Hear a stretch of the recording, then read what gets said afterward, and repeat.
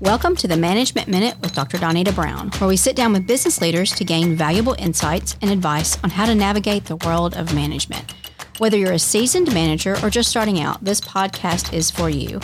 I'm Donita Brown, a professor in the College of Business at Lipscomb University. I'm also an author, speaker, and habit coach. For almost 20 years, I worked in corporate America and managed teams of 2 to 102. Welcome to this week's episode.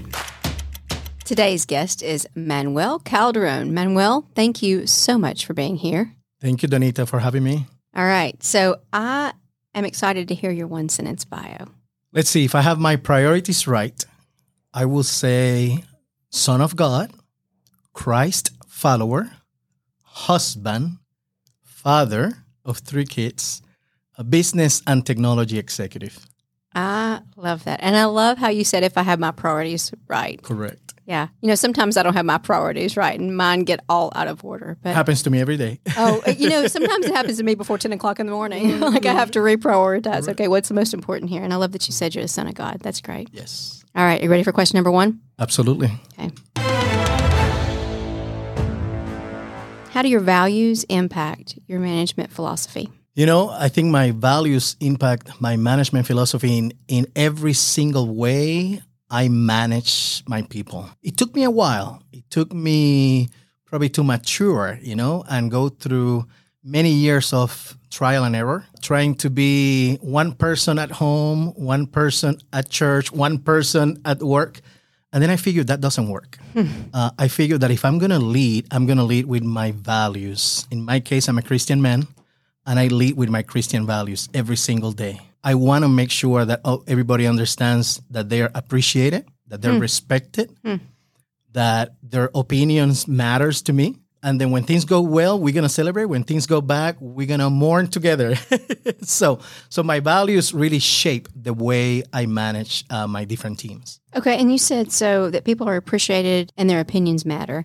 How do you make sure that the people you work with know those are your values?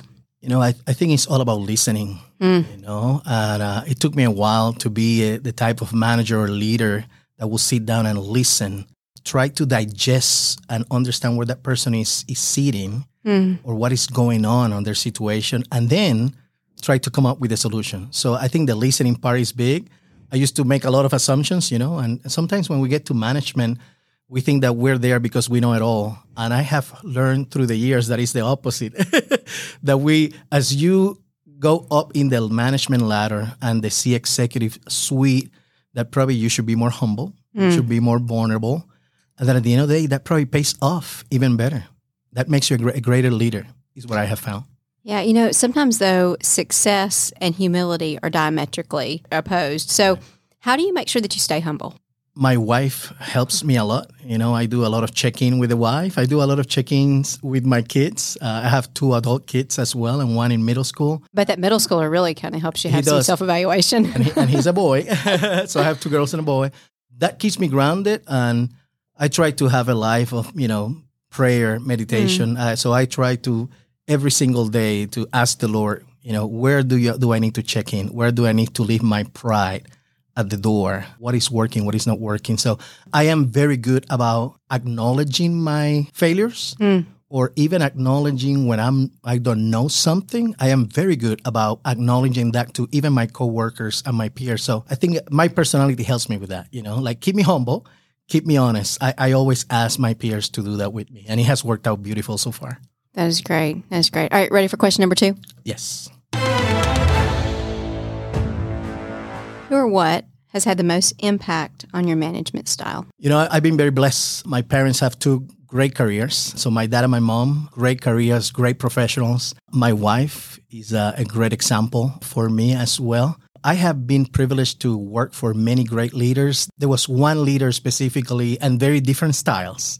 I think I find in myself adopting a lot of what I like from the different styles. I had a former CEO that I worked with that was a former Navy SEAL, military guy, very disciplined. That helped me a lot. He was harsh from time to time, but that helps as well to learn that side. And then I have the other type of C-level executives that I reported to and I have reported to my life that are more personal, more people-oriented, more caring. So I've been able to have or find the balance between those two.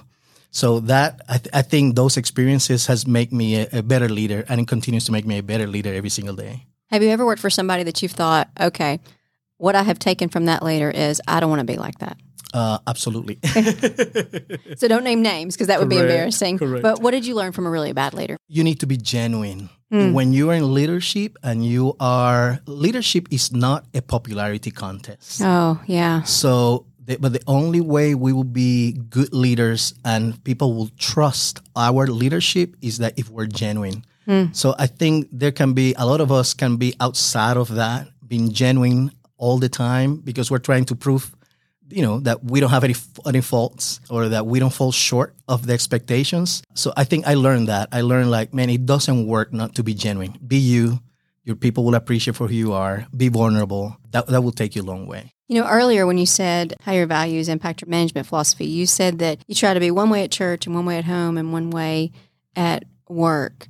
And you just mentioned being genuine. And so tell me a little bit about how you try to do that in your everyday work. Correct. And what I said is I used to be. You used to be one person. Yeah, correct, correct. And through the years, I figured that doesn't work. Yeah. Number one, you are who you are. You bring what you bring. When you're secure of yourself and you're genuine and you care about people, I think, and you embrace your people, I think that connection is going to take you far. In management and in business, you're going to go through a lot of mountains and a lot of valleys, and it's a team sport. There's no doubt about that. And to win together, you need to be that human being, that is the same when they see me at home, when they see me at work, or when they see me at church. The day I figured that out, then I became even more relaxed of my leadership style. But then I can be me. And then I can be me with my employees. So I don't have different agendas. Let me summarize that. Yeah. Then it's the same agenda, it's the same individual, just playing different roles, but in the same zone, in the same zone. Instead of having different lives, which I felt for many years I probably did. But as I mature, I was able, you know what? I'm going to be who I am. Yeah, I love that. And people know if you're being genuine That's or correct. not. Very true. Before we get to the next question, let's pause for a quick message. Are you ready to become the leader you've always wanted to be? Then join us for 24/7 Leadership's Power Talk series. Leaders never rest. They lead all the time, 24/7. In this dynamic training, you'll master the essential communication and thinking skills to showing up as a leader you envision every single day. Learn to be fully present with yourself and others, to listen deeply, and to create lasting developmental alliances with your team. Who could benefit from this transformational training, you ask? Well, anyone leading a team, from new managers to seasoned CEOs. Past participants rave about these coaching skills and how they positively impacted both their personal and professional lives. So don't wait. Unleash your leadership potential today with 24/7 Leadership's Power Talk series. Visit our website, 247leadership.org, to learn more and sign up today. 24/7 Leadership is powered by the College of Business. All right, you ready for question number 3? Absolutely.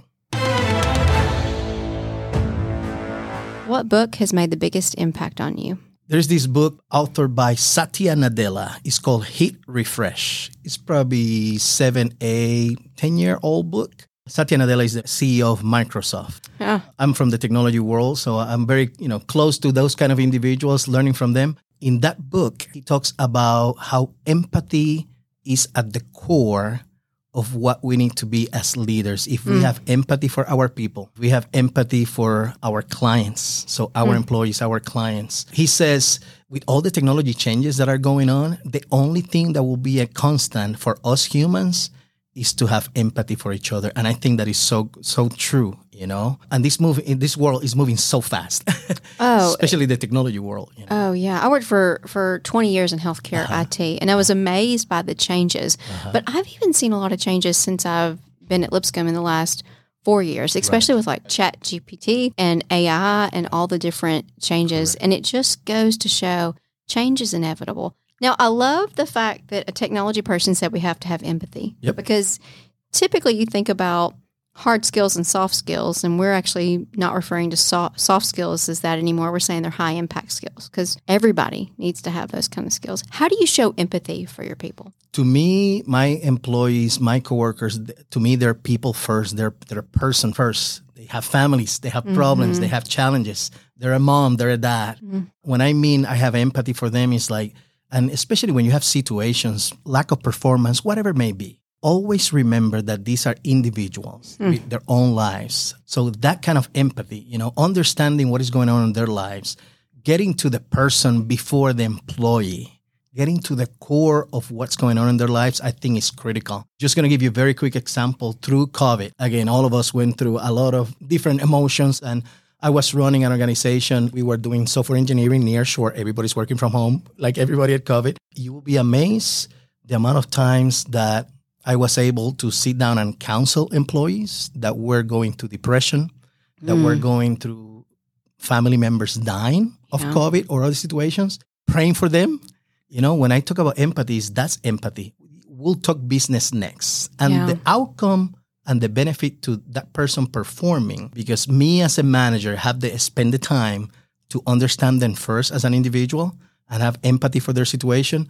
What I have found out is those are the ones that will stick around, will go to war and battle with you. Yeah. And those are the great performance in all of our organizations. You said something really important. Get to know them as people first and then employees. Correct. And I think that's important to remember is that we are all people. Absolutely. Yeah. We have work to do, but I'm going to work harder for you if you know me as a person rather than you just think of me as that person down the hall that cranks out that spreadsheet or does that code or builds that server. Absolutely. Yeah, that's great. All right. Are you ready for my favorite part of the podcast? I guess I am. Okay. So you've got 60 seconds. Okay. Rapid fire question. Okay.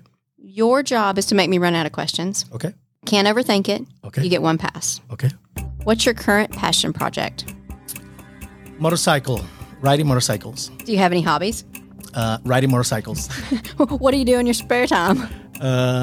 Serve at the church. Oh, great. What kind of music do you like? Latin music. What's your favorite kind of pet? I like dogs. What's your claim to fame? Claim to fame. I'm trying to become an influencer. Oh, okay. What's your dream job? What's my dream job? I want to own my own company at some point. I would love to own my own company. All right. If you could go anywhere right now, where would you go? Hawaii. What skill would you like to master? Science, like become a scientist, like and especially now with this AI world. Yeah. Becoming like a data scientist. What's been the highlight of your year? Couple of transitions, very positive transitions. What's your favorite food? Cuban food. All right. You did good. Thank you. Very well.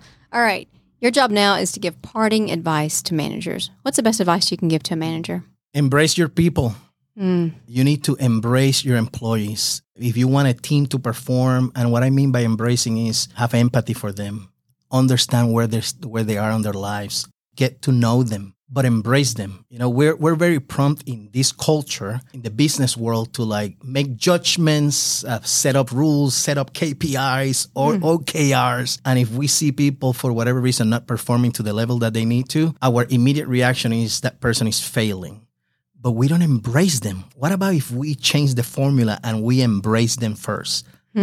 Get to know what's going on, give them a hug if necessary, sit down, understand that person, figure out what is behind, the lack of performance, of the lack of the situation that is not working. I think embracing is a cultural changing thing if we do that in our organizations. It takes time though, doesn't it? It does. Yeah. Time and effort. Yeah, absolutely. Manuel, thank you so much for being our guest this week. Thanks for inviting me. Thanks for listening to the Management Minute. We hope you enjoyed this week's interview. If you like this episode, please share it with a friend or colleague. If you have suggestions for future guests, please send me their contact information to donita.brown@lipscomb.edu. You can also subscribe wherever you listen to podcasts. Be sure to connect with me on LinkedIn. Thank you. This podcast is powered by the College of Business Content Creation Studio at Lipscomb University.